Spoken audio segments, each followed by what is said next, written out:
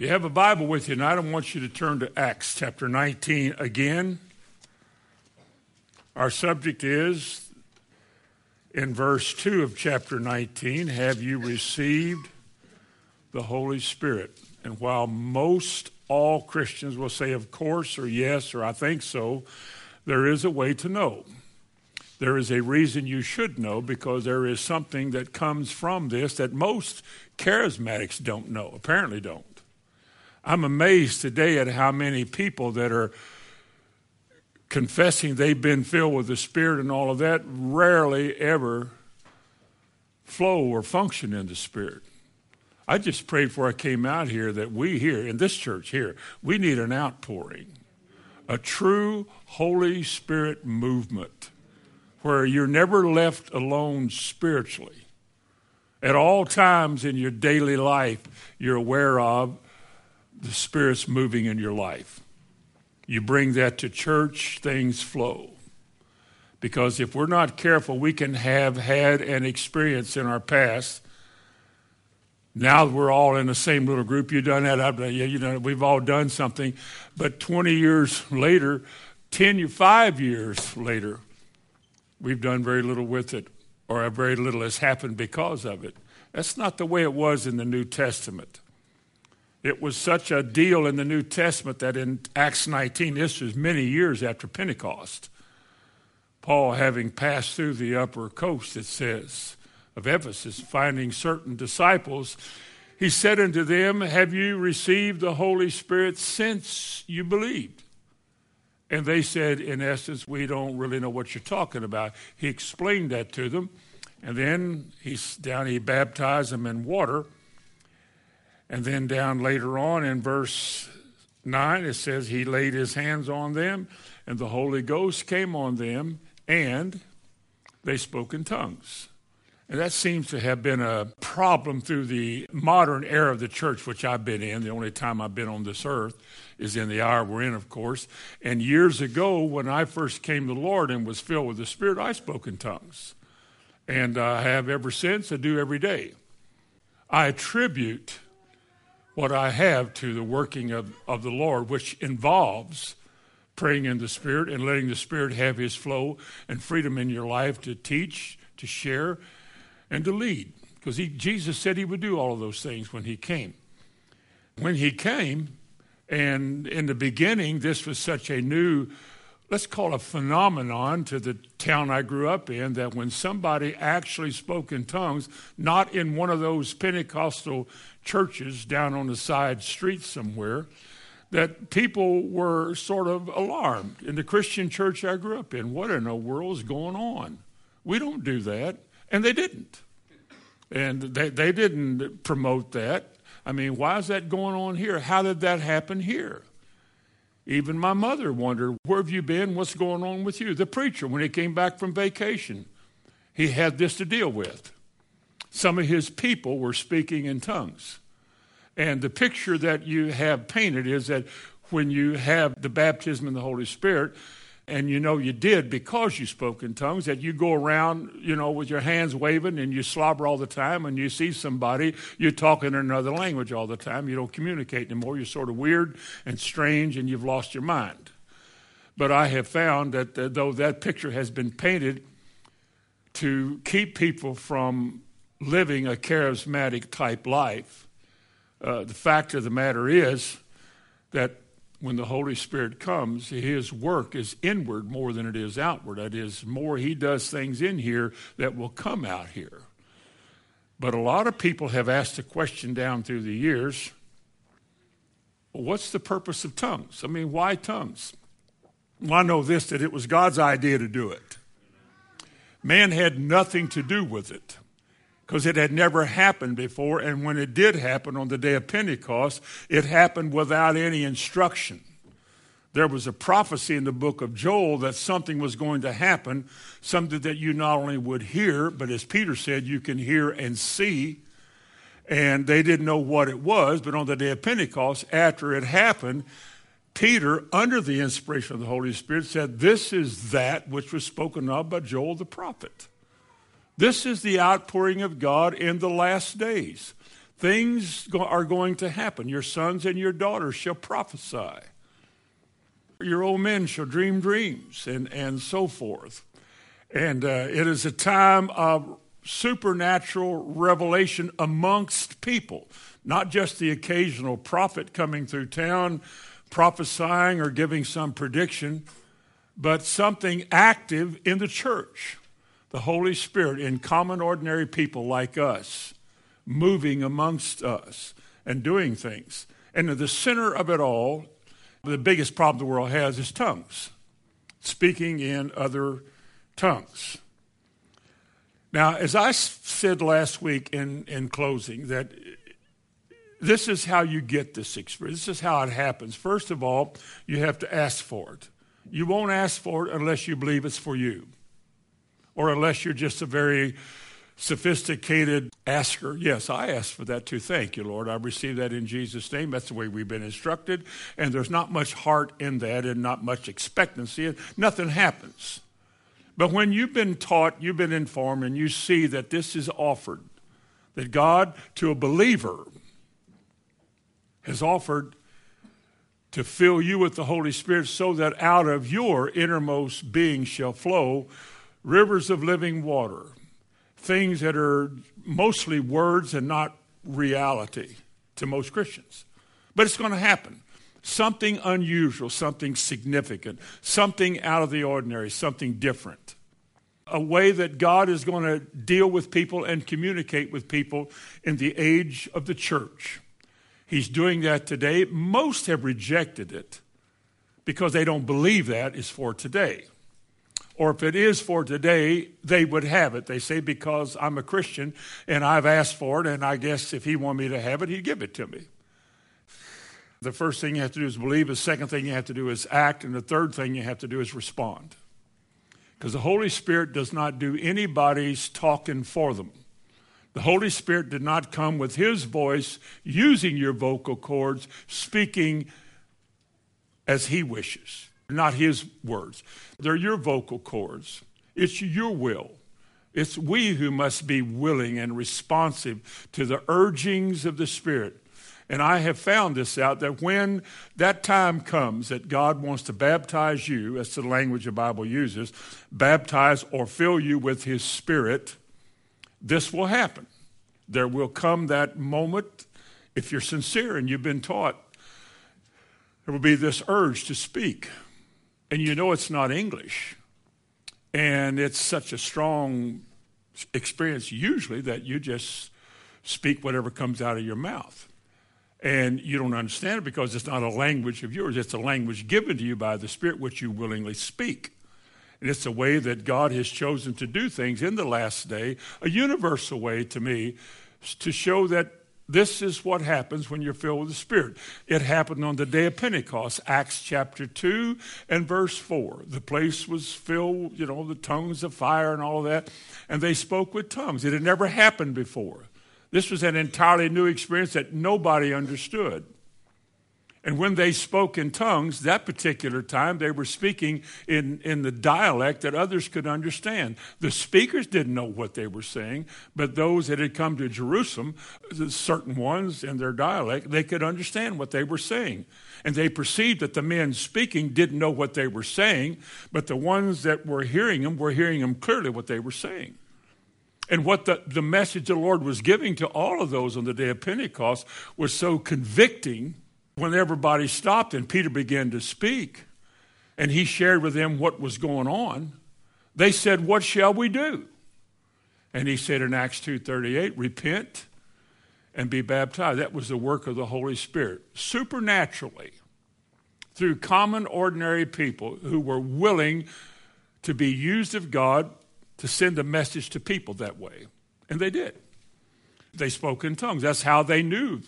And then in Acts chapter 19 here, he laid hands on them and they spoke in tongues. In Acts chapter 10, at the house of Cornelius, a Gentile, they, through a vision, very exciting how Peter even got over there, because Jews didn't go to the homes of Gentiles and fellowship, but Peter did. He didn't want to, but he did. And when he did go there, the Holy Spirit was poured out on that house. And the Jews that came with Peter knew that the Spirit had been poured out because they heard him speak with tongues and magnify God. It upset the Jews back in Jerusalem. And they said, Peter, what's going on? We want you to give us a record of this. And he went back and told them what happened. And they said, well, God has accepted the Gentiles also. It's a new age, a new time that we're in. And so it all happened because of this outpouring of the Holy Spirit. And I believe the evidence that you have been filled with the Spirit is that there will be a language given to you, an utterance given to you by the Lord that you will willingly speak. But there's a purpose for that. There's a reason for that. Not just for you to know that you have received a legitimate gift from God. You've had a legitimate New Testament experience that is identified by the Scripture. But also there was a reason for this outpouring or for this coming forth of the Spirit of God in your life. If you ask the average, now I'll say charismatic. The word charisma is one of the words for gifts, a word similar to that. In 1 Corinthians 12 speaks of 9 spiritual gifts. There were gifts of power. These are gifts that did something. They were gifts of healings, and they were gifts of working of miracles. And there was this special faith that God would give a man in order to receive a miracle. Not work one, but receive one, like walking on water. There were gifts that revealed something. The supernatural revelation or revelatory gifts that God gave his people. One of those was the discerning of spirits. Today that's called suspicion. But the gift of discerning of spirits was a supernatural enabling of a person, a human being, to see into the spirit realm. To see what was behind the operation in somebody's life. And how important that could have been many times in our lives if we had been spiritual enough for that to happen. Because you don't really know what you're praying for when you're coming forth and who you're praying for, what their problem really is. Sometimes it's a spirit, sometimes it isn't. But it's enabling to see in the spirit realm, whether demons or angels. And sometimes I know kids have had visions and revelations of angels. And it was inspiring to know that not only does God say they are present where 2 or more are gathered, but when your eyes are actually open to see them. You know that in the Old Testament, that remember the prophet Gehazi came to Elisha and he said, what are we going to do? Because he saw an army coming against them, the Syrian army. And the old prophet just said, oh, Lord, open his eyes. Remember that? And he went outside and he looked, and there, surrounding them all, was a host of angels. The encampment of the Lord around about. Well, that took away all their fear. Like the song we sang in Psalm 3, I shall not be afraid of 10,000s of people. And this gift is a kind of gift that when it does operate, and you see things like that, you're delivered from any kind of fear, because greater is he that is with you. Far greater. He would need only one angel, but he's got a bunch of them out there. I remember a story one time, a man was going to beat another man up, and he hid in the bushes until he got off work. When he came out in the parking lot, the man took off running. And later on, when that man got saved, he said to the man that he was going to beat up, who were those guys with you? And he said, what guys? He said, that night you came out of the 2 big guys that were on each side of you. Boy, they were rough looking.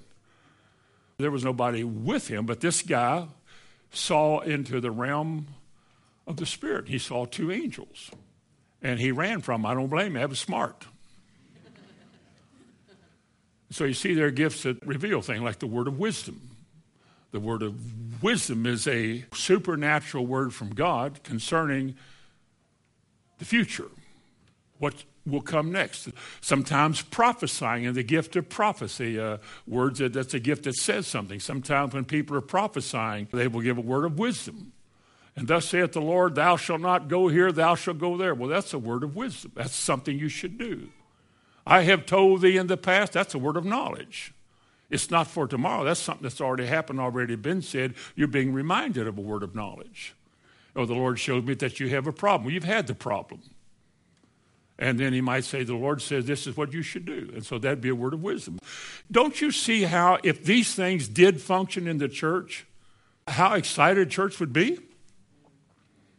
That I don't know of anybody's problem that wouldn't get dealt with. I mean, just think if you had a need tonight and the Lord identified the reason you're not getting your need met is because. It might be embarrassing.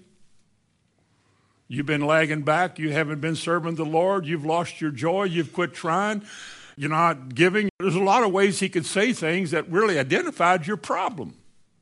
That'd be a word of knowledge, showing you your problem. This is why you've got a problem. And now thus saith the Lord, if you would, and then he gives you what you should do to be delivered from it. Then you wouldn't have the problem anymore. Wouldn't it be good if the church flowed together like that? All we do now is wonder. Well, why? I wonder why this didn't, why that didn't. I can tell you this tonight standing here. There is as great a need now in this hour for the moving of the Spirit that way than probably any time that I have been alive on this earth. Because there is a darkness coming in this world. And I'll tell you, Christians, I don't think really have a clue as to what they should do or how they should do it, or specifically what God wants to do. But God has given gifts to the church. Now, they may not flow publicly in everybody's life, but they do function. They do. God shows some people things to do, and he blesses the way they live, and he blesses what they do in their response to God. And we wonder, how can they be so blessed? I mean, he's no different or she's no different than I am. Well, it could be because of obedience to the urgings of the Spirit. It just could be as simple as that. And the reason things don't work well may be the fact that you're not responding to the Spirit. God knows, I don't know. If he showed me that tonight and I had to tell you that, how popular would I be? But he could. I mean, what if we had a healing line tonight or a line, everybody came forward. The first person you came to, you said, the Lord shows me to get your house in order, you're going to die. Well, that's not only a difficult word, but that's when everybody goes to sit down. I don't want to get prophesied to tonight. I think I'll wait till some other time. Would God be wrong if he did that? Of course not. But there are power gifts, gifts of healings. Miracle is a gift of faith. There's a word of wisdom, a word of knowledge, the discerning of spirits. These are gifts that reveal things. And then there's vocal gifts, what we're talking about tonight. Those vocal gifts that God gives to us is prophecy and tongues and interpretation of tongues. Those are all found in 1 Corinthians chapter 12.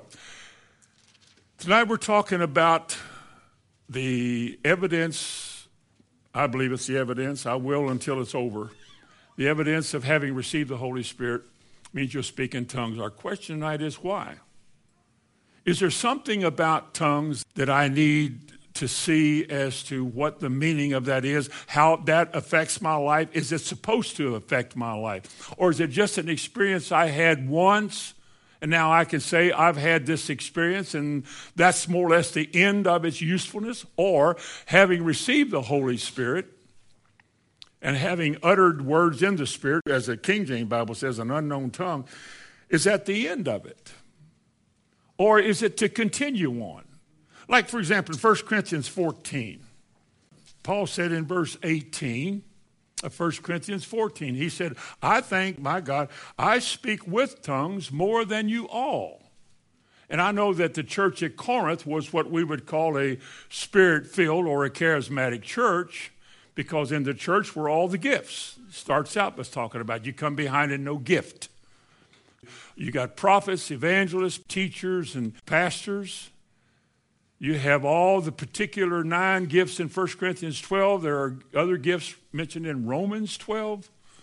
There's like 25 different expressions or gifts of the Spirit.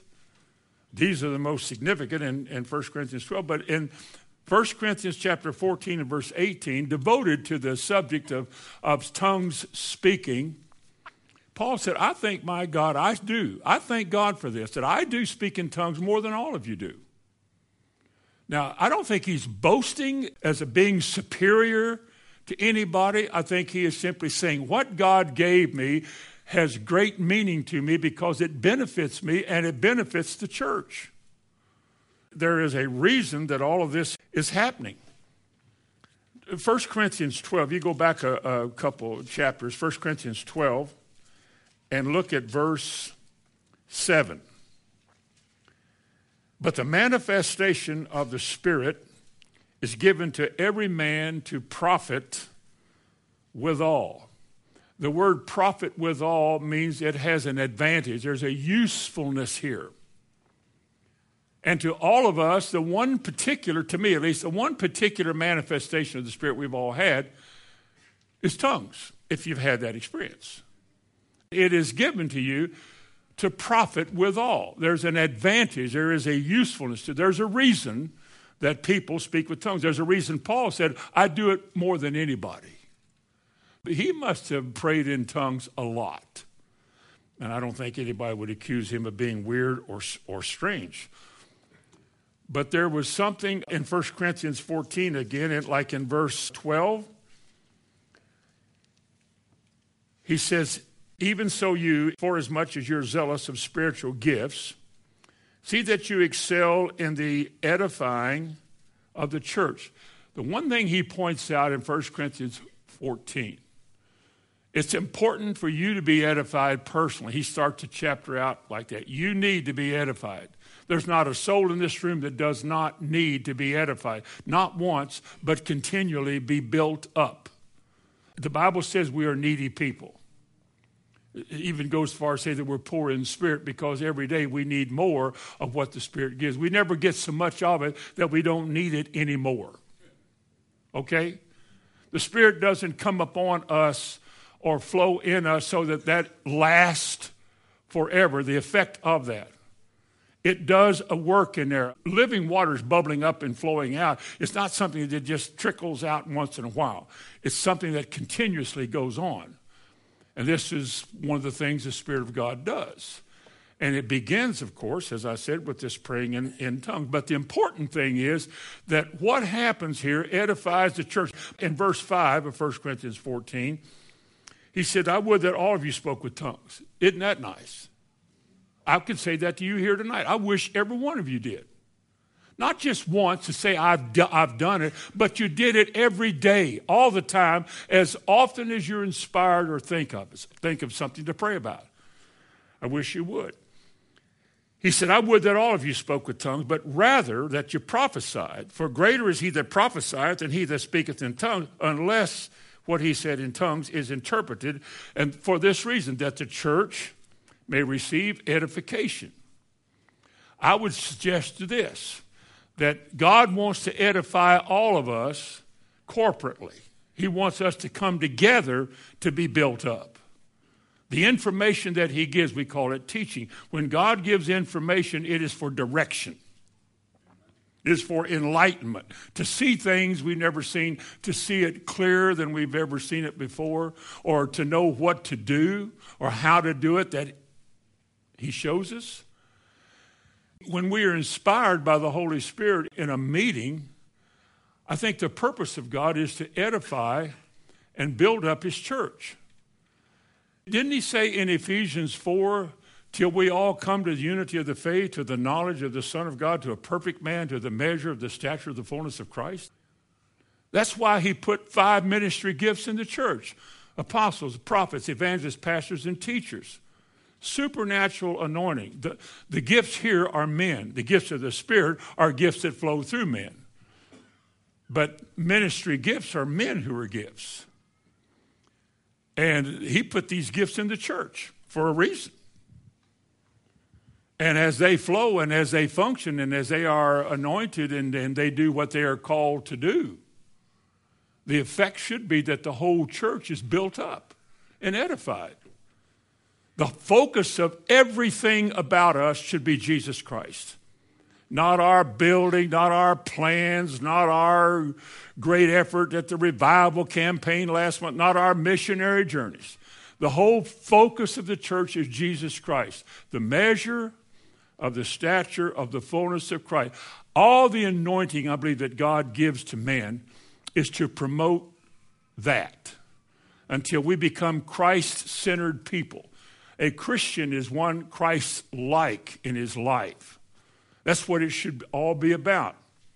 If we were just a nominal church, a church on the corner doing the religious things that our fathers and their fathers did, our ancestors did, we go, we sit, we listen, we memorize songs, and then we go home. And there's very little of anything flowing out of anybody. Even in full gospel churches, that's being true today. I've been in some, I won't mention the denomination, but I've been in many. I've been in every one of them. I've held seminars in Catholic churches and Episcopal churches, spoken in Lutheran church, Church of Christ. That in itself is supernatural, I think. Having been in all these places in times past when my hair was brown, I learned a whole lot about people because during all those travels and during all those times, I also spoke in a lot of full gospel churches who were about as dry as a dry creek bed. I mean, they had the knowledge of what the Bible said, but there was nothing flowing. It was just an arid spiritual life full of questions and no answer. Hard to teach.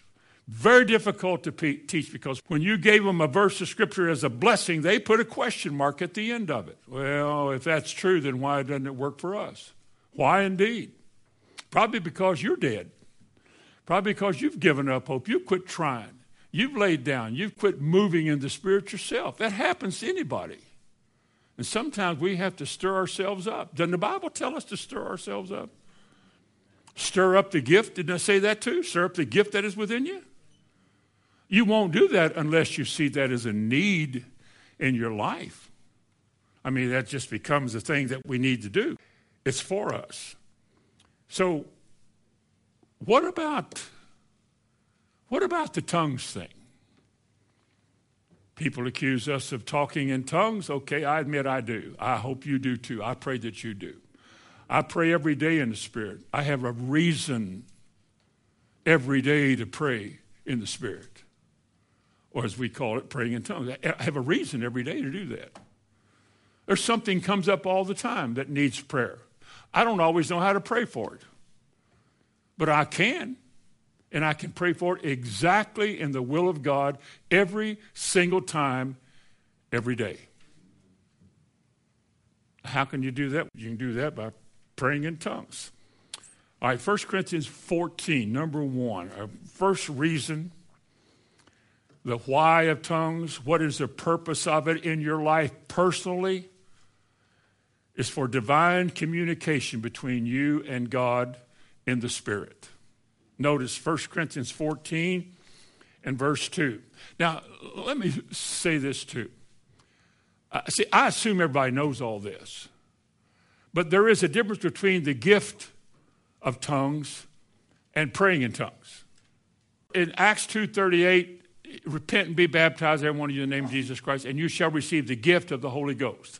You receive him. He comes in. You know when he comes in because he comes in with that language thing, that tongues part, that uttering is because he's first in Isaiah 28 says, for with stammering lips, he said that in chapter 14. He said, with stammering lips and another tongue, will he speak to this people? That's the way he did it. That was God's idea. That's the way he did it. And so there is this outpouring of the Holy Spirit evidenced by tongues. Now that is a gift. And then there is a ministry in which tongues minister to other people. Like the gift of tongues that needs to be interpreted that the church might be edified. It's me talking to you in the Spirit. If I begin to speak in tongues publicly, standing here tonight, begin to do that, you wouldn't benefit from any of it. Like Paul said, what good would that do you if you just heard me speak in tongues? Unless it was interpreted. Another gift comes into operation. That God gives somebody the interpretation of what somebody else said. We say, well, why would God do that? Well, ask him. God does as he pleases in the kingdom of men. And a whole lot of what he does eliminates a whole lot of intellectually sophisticated so-called people. Well, that don't make sense. I don't. And so they're out. It's ordinary people like us that just, well, that's what we'll do. But the gift is for the church, the gift of tongues. And it is beneficial when it's spoken, then it's interpreted. And when it's interpreted, it's the same as prophecy. It's like prophesying. But in 1 Corinthians 14:2, we're not talking about a gift here. We're not talking about something that even needs to be interpreted. Listen at it. For he that speaketh in a tongue, unknown tongue, speaketh not unto men. Now stop. If he is not speaking to men, who's he speaking to? He's speaking to God. It's not in a church setting. It's not something that has to be interpreted. Listen to it. For he that speaketh in a tongue speaketh not unto men, but unto God, for no man understands him. Howbeit, in the Spirit, he speaks mysteries. Now, the word mystery, as I've understood it, is something that is hidden and that by natural knowledge or seeking natural knowledge, you could not understand it. It is something between a man and God that comes from God. You may not know what it is. Now, somebody said, well, what good is speaking in tongues if you don't know what you're talking about? And sometimes you have to say, I'm not talking to myself. I don't have a clue what I'm saying. But I have to believe. I have to believe that what I am, to use the world's words, I have to believe that what I'm jabbering, I have to believe that it's inspired of God and that I am praying exactly according to God's will. I can't make it work like that. I have to believe that. It takes faith to do it. And the reason most people, I suspect, do not pray in tongues today is because they don't know what they're saying. They don't believe it's working, so they quit. I mean, it's not even amusing anymore. It's just, I don't know what it's about. And so it doesn't make sense to them, so they kind of gave up on it. And if somebody spoke in tongues, they think, what in the world is that? Well, that is probably a gift. When somebody speaks out, and it's to be interpreted. If there's no interpreter present, 1 Corinthians 14 says, don't do it. So obviously it was known who was an interpreter. Not everybody was. There were those who were. But tongues, as a gift, is a word for the church or to somebody. But a prayer language, praying in the Spirit, as we call it, is something else. For he said again, he that speaketh in a tongue speaketh not unto men, but unto God. Howbeit, he said in the last part of the verse, in the Spirit, he speaks mysteries. No man understands it. No man. It is not a known language. Years ago, there was a program on WFIA in Louisville. And the people on this particular program wanted to prove that tongue speaking was a fraud, that it was of the devil and so forth. What a horrible thing to say. And they said, you bring us a tape of one of your tongues messages and we'll have the best linguist in the world listen to it to see if it's even a language. Of course, I'm sitting back thinking, he that sitteth in the heavens, no wonder he laughs at the foolishness of man. Man thinks that he, by his intellect, can decipher spiritual things. Yet the natural man, 1 Corinthians 2, said, the natural man receiveth not the things of the Spirit. Why? For they're spiritually discerned.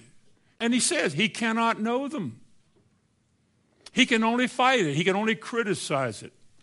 He can only draw back and find fault with that. And more than finding fault with tongues speaking, he finds fault with those who speak in tongues. You attack the character of the person more than the gift. In a court of law, they call it the ad hominem argument. You attack the character of a person more than the issue that you're dealing with. But that's just the way it is. And I think God allows people to prove that they're not serious with the Lord, to hear it and then not understand it. The human mind can't wrap itself around that. It doesn't make sense. How do you know what they're saying? Well, who said you're talking to yourself? I don't know what I'm saying. Now, you might say, well, you do that when you're preaching. Well, that's not true. I do. Most of the time know what I'm talking about. But when I'm praying in the Spirit, it's another realm. Even the Bible says, in the Spirit he speaketh what? Mysteries. He speaketh mysteries. One translation says he speaks divine secrets. It's a communication between my spirit and God. And all I can do is believe that what's coming out of me is understood by God and approved of by God. Again, it's not a known language. It's not something you could find somebody talking like that on the earth. But he says he speaks not unto men. Men wouldn't understand him. He speaks to God. Even Paul wrote in 1 Corinthians 12, he said, if I speak with the tongues of men or what? Angels. Now, what country in this world do you find angel? Where's angel land? Well, they speak. They have a language. I don't think you know what it is. Sometimes the arguments, and I've heard them all, I think, in my years of really, I'm sorry to say, debating this subject with people, arguing and setting up for long hours discussing this, I've heard some really dumb statements. But you couldn't correct it because, again, a natural man cannot receive it. You're wasting your time. I told a friend of mine once who was trying to get in a guy's head about all of this, and I said, leave him alone. You're wasting your time. And no, he was going to do it. He just dove in there, and that guy liked to wore him out. If they don't want to know about it, don't want to believe it, it's not for me to try to convince them. I know in whom I have believed, and I'm convinced. If somebody wants to fight that, you'll have to fight it with somebody else. But he said in 1 Corinthians 14:2 that it's obviously not a gift for the church, but it's communication between you and God in tongues. He that speaketh, does it say that in your Bible? He that speaketh in a tongue speaks not to men. So it's not to be interpreted. This is something else. He that speaketh in a tongue speaketh not unto men, but unto God. Is there still such a thing as a prayer closet? Is the church in the prayer closet with you? No. Who's in there with you? You and the Lord? If the devil can get in there, he'll get in there and listen. But when you pray in the Spirit, no wonder the devil hates you doing this. How would the devil know what you're saying? He doesn't know what God is giving you to pray to him about. I'm sure he doesn't. And I think he would like nothing more than for you to quit praying in the Spirit because he doesn't know how to attack your prayer, how to defeat you, what you just said. He hears us pray in English. He knows what we're praying for. He knows what's near and dear to us. He knows how desperate we are, and so he puts on the heat. You're praying in the Spirit. I don't think he knows what you're praying. God does. That's why sometimes you're praying in the Spirit, you're more distracted than usual. Reading a man like Bevington in Remarkable Miracles, his book, he said sometimes when he really got down to praying, it took him an hour or two to get still because his brain is racing with all the activity of the day and the conversations you have and the things you're thinking about and doing and seeing and going and tomorrow and next week and all of that. He said it takes a long time for your brain to get quiet, just to quiet down. And then he said, then you can begin your communication with God. Problem is, if that's true, we don't give that much time to spiritual matters. We're not desperate for that type of thing yet. We're living, we're getting by, we're existing. It may not be flowing like it should, but hey, we're better than we were. And consequently, the spark is not in the church like it should be. The enthusiasm. I still remember, and I know some of you know too, there was a time you couldn't wait to go to church. It was a joy of the Lord. It was just something about expectation. You're going to see each other again, and you don't know what's going to happen tonight. Man, you know God's going to speak to us, and we might have a chance to do this or that. I remember that. And I also have watched as the days have gone by, the years have gone by. Our kids came along. We grew up and got more entrenched in our job, in our work, in our problems, our situations, and we gave way to that need to get alone and press in and divinely communicate with God in the Spirit. A second reason that you want to do this in same 1 Corinthians chapter 14 is in verse 4. He that speaketh in a tongue does what?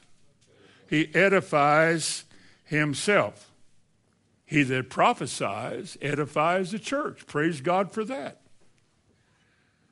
But we're talking about tongues, so let's go back and see what he said. He that speaketh in a tongue edifies himself. That word edify literally means to build up. To build yourself up. How then do you build yourself up? By praying in tongues. Now, I guarantee you, your mind, your natural mind, which is being renewed in the process, hopefully, it challenges that. Well, how in the world can praying in this gibberish, praying those syllables and those funny sounding phrases, how does that build me up? Tell you again, you have to believe that what God has said, God does that way. Because it's when you quit believing that that works like that, that you quit doing that, and you're not getting built up. And you begin to settle back into that dusty, dry time. You're existing, you remember yesterday, you hope that you're doing all right and getting by, and you go to church and you don't expect anything to happen and nothing happens. Yeah, I've been filled with Spirit. I did all at once. But something's left out through the years. This activity, this stirring, this moving of the Spirit in your life and in your heart has given way to other things. And it can happen. How many of you know you can get occupied with the things of this world? And the things of this world really can choke the word. It really can. And you can come to a place where you question, well, why would God do that? Well, why wouldn't he do this? I mean, building up yourselves, how do you say that there in verse 12? He said, he that speaks in a tongue edifies himself. How? He didn't tell you how. He didn't define edifying specifically how it happens. You have to believe that as you do, he does. Tell me why some people are always above and not beneath. Some people are always ahead and not behind. Tell me why. Tell me why there are those who always have the joy of the Lord and they're never negative or seldom negative. Tell me why it is that within the church there are some of those unique souls that always seem to be above and not beneath. Could it have anything to do with the fact that they're edified, spiritually lifted up? If all of us in this room were lifted up daily and being built up by the Spirit, would you be different than you are tonight? Now, if you said yeah, or you nodded your head, if that little man on the inside nodded his head yes, then we've got work to do. You just convicted yourself. Because there is something more than what we got. There is something more than the way we're seeing it and experiencing it. It's not an aging moment. It has nothing to do with that. But I have noticed in the last few years, it's more and more time that it's difficult to teach, difficult to make a point, difficult for the words as you have learned them and practice them and just, yes, and they just sort of struggle to get out. Now, why is that? Well, you're getting older. That's not it. My brain isn't old yet. Amen.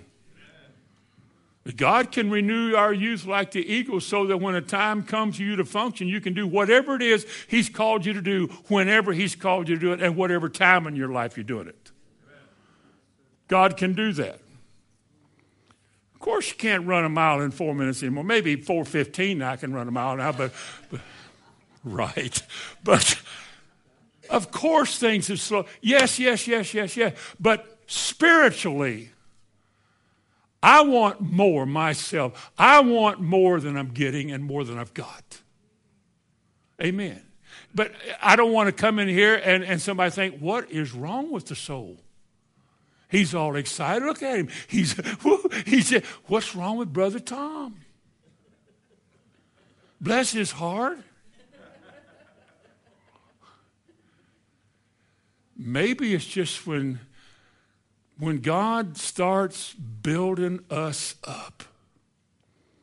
When we start coming every day of our life, it's like we're lifted a little higher, and there's a little bit more in there than we have known before, and we're a little more excited and a little more confident, a little more sure than we have been in the past, that we're a little more interested and interesting than we have been, that we are beginning to be more of a solution to a thing than we are a part of the problem. Could it be that God's building up his people causes us to be like that? Of course. I'll answer for you. Of course. God didn't make us to be spirit-filled people that just go to church and go home. Something's supposed to happen here. Something is supposed to transpire when we get here. I don't mean we have to throw our Bibles in the air and take off running. But something good, something refreshing. But the times of refreshing was not a one-time thing. It's a continuous thing. A cleansing is a continuous thing. Flowing of living waters is a continuous thing. It's a spirit-filled life. And when you have it, it's exciting. You face the devil every day. But you've got a weapon now that he can't handle this. He wants you to put it down and leave it alone. But when you won't leave it alone and you release the Spirit and his work in your life, he has to flee. He has to flee because I think the devil would love to have you some dull soul without much interest in spiritual matters. But I'd like to think that everybody in this room, if you're Spirit-filled, coming to a meeting like this was preceded by a time of prayer. God, bless us tonight with the moving of your Spirit. Open hearts up to receive what you're saying, what you have for us tonight. Give grace to all of us as hearers. May your words gain entrance into our heart. May a picture be painted so that we can see what you're saying to us, so that I see me in your program. I can see that. And then let that make me glad. That's what he said. We sing that song. He has made me glad. He has filled my heart with, is it joy or praise? And this is the day that the Lord has made. I will rejoice and be glad in it. Why? Because it's in there. Something in my heart, like a stream running free, makes me feel so happy as happy as happy when I think of Jesus and what he's done for me. Something in my heart like a stream running free, and I'm so glad that Jesus set me free. I doubt that you are. You've learned the song, but you don't know the content. You can't sing that without a little smile on your face. You can't. Try it. Just put a frown on your face and say, I'm so glad that Jesus set me. Try it. Something in my heart like a stream running. Just try it.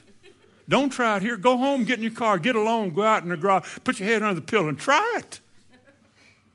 You can't do it because there's something spiritual in nature behind it. Something that prompts you to get out of those old natural doldrums that people naturally get into and explain away as a natural course of life. And get yourself out of the natural life into a spiritual life and be led by the Spirit. And begin to rejoice. Rejoice evermore. For it's a church night. No, it's the will of God. If it's the will of God, isn't that what you're going to be inspired to do? Listen to me. Wouldn't that kind of inspiration lift you up a little bit? And if you kept hearing it like that, and you kept experiencing it like that, and seeking it like that, wouldn't it build you up? You become a spiritual man. You become a spiritual person. Even as Paul asked the question, ye who are spiritual, restore such a one. It meant not everybody was. Some people are.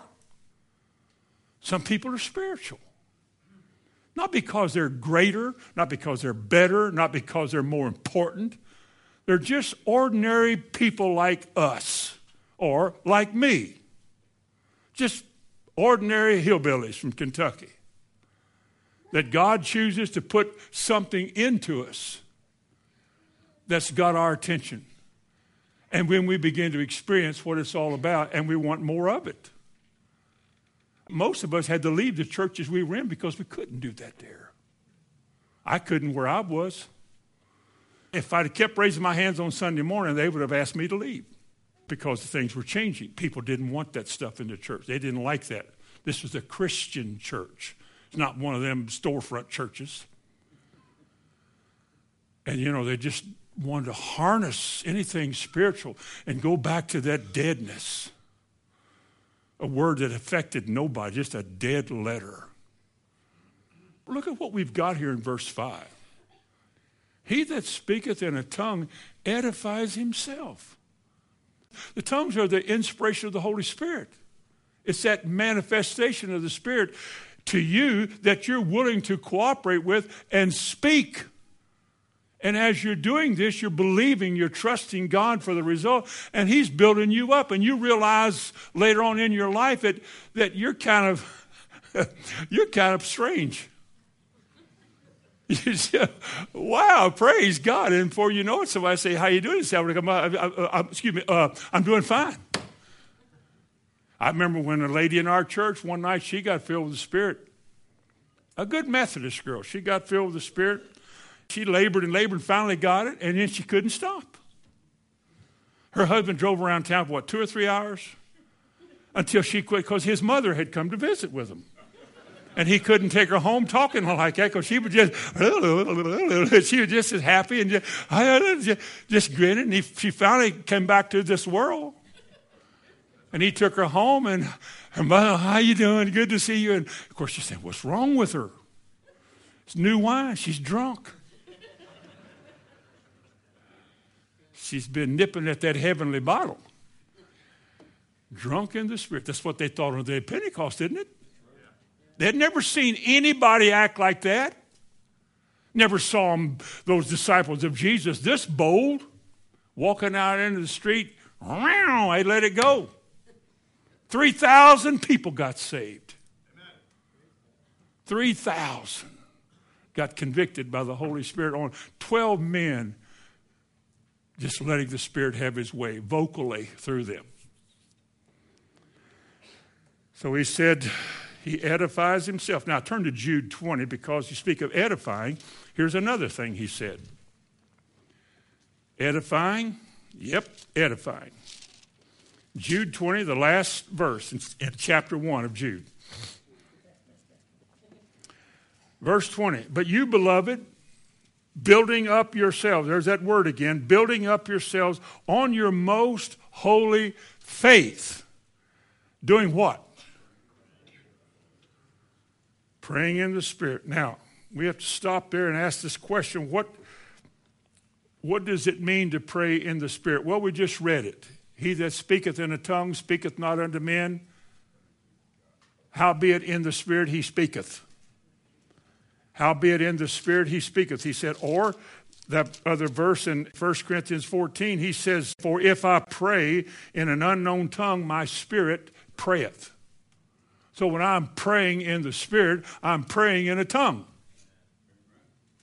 Now, the commentaries don't help you here because the modern day outpouring happened way after those men wrote their commentaries. They tried. They did their best with what light they had. But I have found they don't add a lot of light to this unless by writing, one of them wrote something down he didn't quite understand, but it might explain something. But he said in verse 20, but you, beloved, building up yourselves on your most holy faith. I've had people ask me the question, well, what good is it to pray in tongues? You don't even know what you're saying. Well, as I said a while ago, I'm not talking to myself. I'm talking to God. How do you know you're talking to God? How do you know you're not being inspired of the devil? Because I'm believing what God said in His Word is true. That when I pray in a tongue, my spirit is praying. I'm praying to God. I'm not in the church to be interpreted. It's not a gift like that, but this is a personal prayer language. Like Paul said, I pray this way all the time.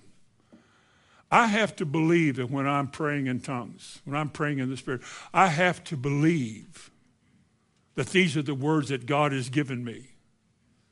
I am willing to speak those words whether I feel anything or not. I don't know that you go around every day inspired all the time to speak in tongues as much as you know that it's a thing you should do. You can be inspired. God bless you if you are all the time. Sometimes I pray in tongues, I see an accident down the road. What's wrong? I don't know.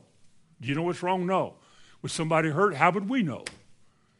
Is somebody in dire straits dying? I don't know. Can we do anything about it? Of course we can. We're Christians. We pray in the Spirit. We communicate with God. And as he said, we always pray according to God's will. You don't pray amiss, in other words.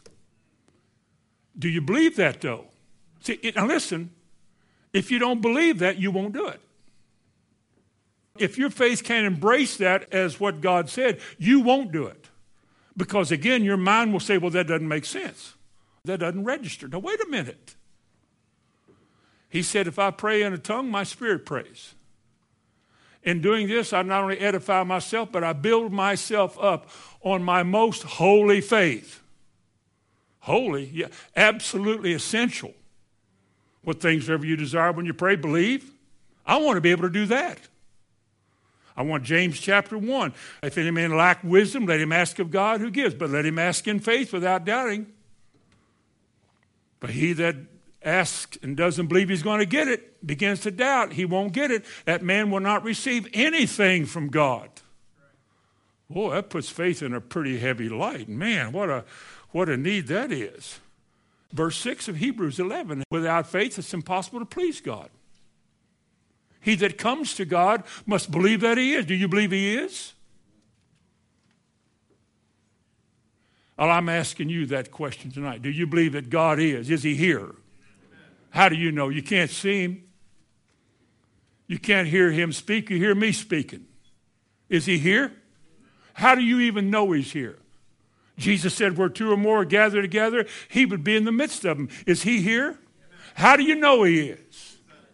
You don't know from knowledge, of physical knowledge. The only thing you can do is believe it. Is your name in the Lamb's Book of Life? How do you know? You got to believe it. We can't even relate to God any other way. And when he talks about praying in the Spirit and building up ourselves, I've got to believe that when I'm speaking this, as they call it, gibberish, when I'm doing that, and sometimes my mind says, well, that's a funny, I never heard that syllable before. Where'd you get that? My mind says that. I'd say, I don't know where it came from. I didn't look for where it came from. I'm just saying whatever comes to my mind, whatever pops in my mind. I'm speaking as unto God because I believe that this is what he wants me to say. Somebody's benefiting from my prayer. One night in Tip City, Ohio, this was 100 years ago, stayed in a guy's house. Their bed was way too short. It was kind of a cold night, and I stayed with him and got in bed about 3 o'clock in the morning. My eyes popped open, was wide awake. I mean, just boom. And this, not a voice, but strong impression in my heart said, pray in the Spirit. For who? Not any of your business who. You pray in the Spirit. So I laid down, got my pillow right, started praying in the Spirit. And again, on your knees, because you'll go to sleep if you stay the way you are. And I remember getting one knee out, get them both down there, you know. So I got down there and started praying. I don't know, I prayed for a half hour. And it seemed like there was a connection with God. What was I praying for? I don't know to this day. But somebody had something good happen to them. God uses us to benefit us, but only if we're willing to respond to what God said and believe that this is one of the ways he does things. If we don't believe that, we're not believing much of anything. We're just not believing much of anything. But he said in Jude 20, building up yourselves on your most holy faith, praying in the Holy Ghost. How could I be strong in the Lord and the power of his might if I'm not built up? I can quote the verse, I can talk about it, and then wonder why I'm not very strong. Maybe it's because you're letting slide something that God gave you years ago. Praying in the Spirit. I don't know anybody else that does. That's a good reason not to. Not. Praying in the Spirit is praying in the Holy Ghost. 1 Corinthians 14:2 and 1 Corinthians 14:14. If I pray in a tongue, my spirit prays. So you build up yourselves on what you believe in. How you believe in. You relate to God by faith. Romans chapter 8, would you turn to that? Romans chapter 8 and verse 26. Likewise, the Spirit also helpeth our infirmities. Now, the word infirmities there is a New Testament word for sickness and illness. But it does not mean the Spirit has come to help us in our sickness to be more sick. Infirmity also means our weakness, our lack of strength, lack of ability. It shows a need that we cannot meet because there's something in us that doesn't quite have enough of what it takes to meet that need. So he said, likewise, the Spirit also helps our weaknesses, for we know not what we should pray for as we ought, but the Spirit maketh intercession for us with groanings that cannot be uttered. Now, there are many different translations of this, and again, the commentaries have many different ideas of what this means. But we are humanly unable to always know what we should pray for or how we should pray for somebody's situation. I'm sure there have been people that have asked for prayer here, and I remember many times standing here and think, well, I don't even know who that is. How do I know what their problem is? How do I know they're not under a curse? How do I know that this is not judgment from God? I don't know. God knows. Sometimes we just pray in the Spirit for things. But in this case, he said, the Spirit helps our weaknesses, some of those situations. He said with groanings. Now, a groaning, if you put your finger here and turn to John 11, verse 33. Remember when Jesus went to the tomb of Lazarus and the people were weeping and crying? And they said, oh, Lord, if you'd been here, he wouldn't have died. Remember 11:33? What did Jesus do there? He groaned where? In his spirit. He groaned in his spirit. Let me ask you something. Was the groaning some kind of communication? Doesn't say it was, doesn't say it wasn't. Some people say the word groaning here is like an angry, the snorting of a horse. It was, that there was this irritation of the work that the devil was doing around there. I don't know. They might be right. But I know it says that Jesus groaned in his spirit. I know once or twice he sighed in his spirit.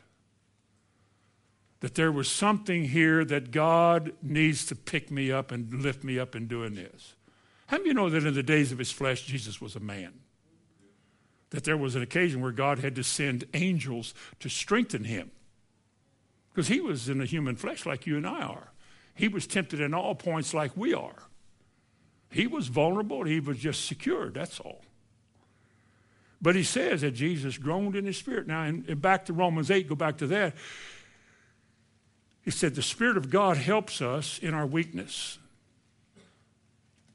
Somebody just got a phone call. Somebody had an accident. Somebody's in dire straits. Something happened in some country, an earthquake, a terrible thing happened, or this or that's going on, and all of a sudden, somebody is having a problem, or there's a crisis going on, and you don't know how to pray. So I think here he says this intercession that takes place here is a spiritual thing. And he said our weakness and our inability to communicate with God exactly in English gives way to what the Spirit gives us, and he makes intercession for us. Does your Bible say he makes intercession for us? Listen, we are never without the ability to intercede for anybody, any situation. Never. Because the Bible said the Spirit of God will help us do that. We are intercessors. Did you know that? If we don't pray, who will? If we can't pray, who can? If we don't exercise ourselves in the light that we have, who will? I mean, for 30 years he's been teaching us here. If we don't believe something that we've been hearing, then nothing's ever going to happen, ever. Something has got to transpire. Spirit of God urges and does this to us. Everybody says, well, what are we going to do about that? Let's just pray in the Spirit. And you just get alone, or you're in a group. And you gather around and you pray in the Spirit. It's not a time of interpretation. It's a time of communication corporately with the Lord in the Spirit. We believe in God for answers. We don't know what to do, but God does. This is a New Testament thing that we can do. I am so glad tonight that I can do this. That no matter what the situation is, God has given me something. Even in warfare. Go to Ephesians 6. Even in warfare, our last one, we're told that in the 18th verse of the last chapter of Ephesians, as a part of our warfare, verse 18 is praying always with all prayer and supplication in the Spirit. My responsibility to you, our responsibility to each other is prayer. Praying for one another. Doesn't it say that in James? Pray one for another that you might be healed. We don't always know how to pray, but we can. I don't know how to pray for some of these young bucks or these preachers. I don't know how to pray, but God does. All I've got to be is willing to let him use me to communicate on their behalf. I just stand between them like an intercessor. Lord, I pray for Keaton here in the name of Jesus, and I start praying in the Spirit. He's going to be so glad I did that one day when he realizes that something happened. We do that a lot, don't we? Not very often. And look what we're missing. Every day that goes by, we let one more day of opportunity pass us by, and we just leave each other alone. And the devil's fighting hard as he can every day. Our children, our society, and the foolishness of our government. And we're just sitting by and all we can do. I'll tell you one thing. We don't do a thing about it. But you could cast all your care over on the Lord. And you could just pray the name of Jesus and then let the Spirit of God begin to flow. The Bible describes this as a rest. In fact, the Old Testament said, and it's prophesied in the New Testament, this is the rest wherewith you may cause the weary to rest. A ceasing from my struggles and my labors and my efforts and my yelling, just ceasing and letting the Spirit of God bring forth exactly, precisely the will of God before the throne of God. Why would God do it that way? Because he wants to. One thing I can tell you tonight as we close, it's the way that we're being proven as being useful to the Lord or not. Remember that? 2 Timothy 2? Purging ourselves. It said, if a man will purge himself from these things, he shall be, among other things, he shall be a vessel useful to the Lord that God can use. Use how? To pray. I solicit your prayers for me. If you pray in the Spirit, I want your prayers. Pray for me that God will enlighten me, show me, inspire me, quicken me, get me out of bed. Whatever I need, just pray that for me. You want me to pray for you?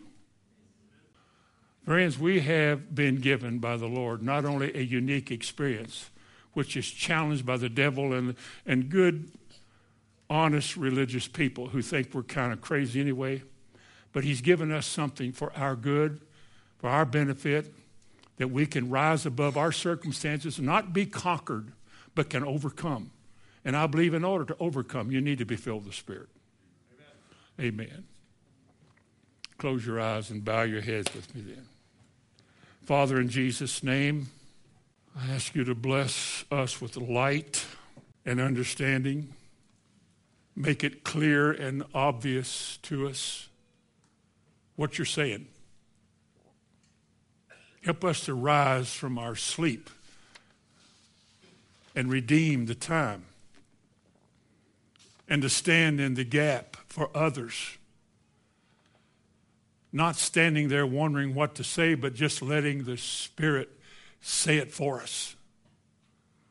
Using our vocal cords by our wills. I pray, Lord, that you'll find us useful like that so you can use us and that things really can turn around and change. I ask you to do that, especially, Lord, especially here in this church. I pray, Lord, you'd give us a spiritual visitation, a renewing, a reactivating, to come to life again, to revive, so that things are forever changed in this late hour in time. Help us to be like that and to do that and to live in that, I ask in Jesus' name. Amen. Does anybody have a need tonight? I would say how many of you are Spirit-filled, but I don't want you to hold your hands up. But if you are, I want to challenge you. This day, this week, the day isn't over yet, the rest of the week. Every day, challenge yourself. Pray in the Spirit. Amen.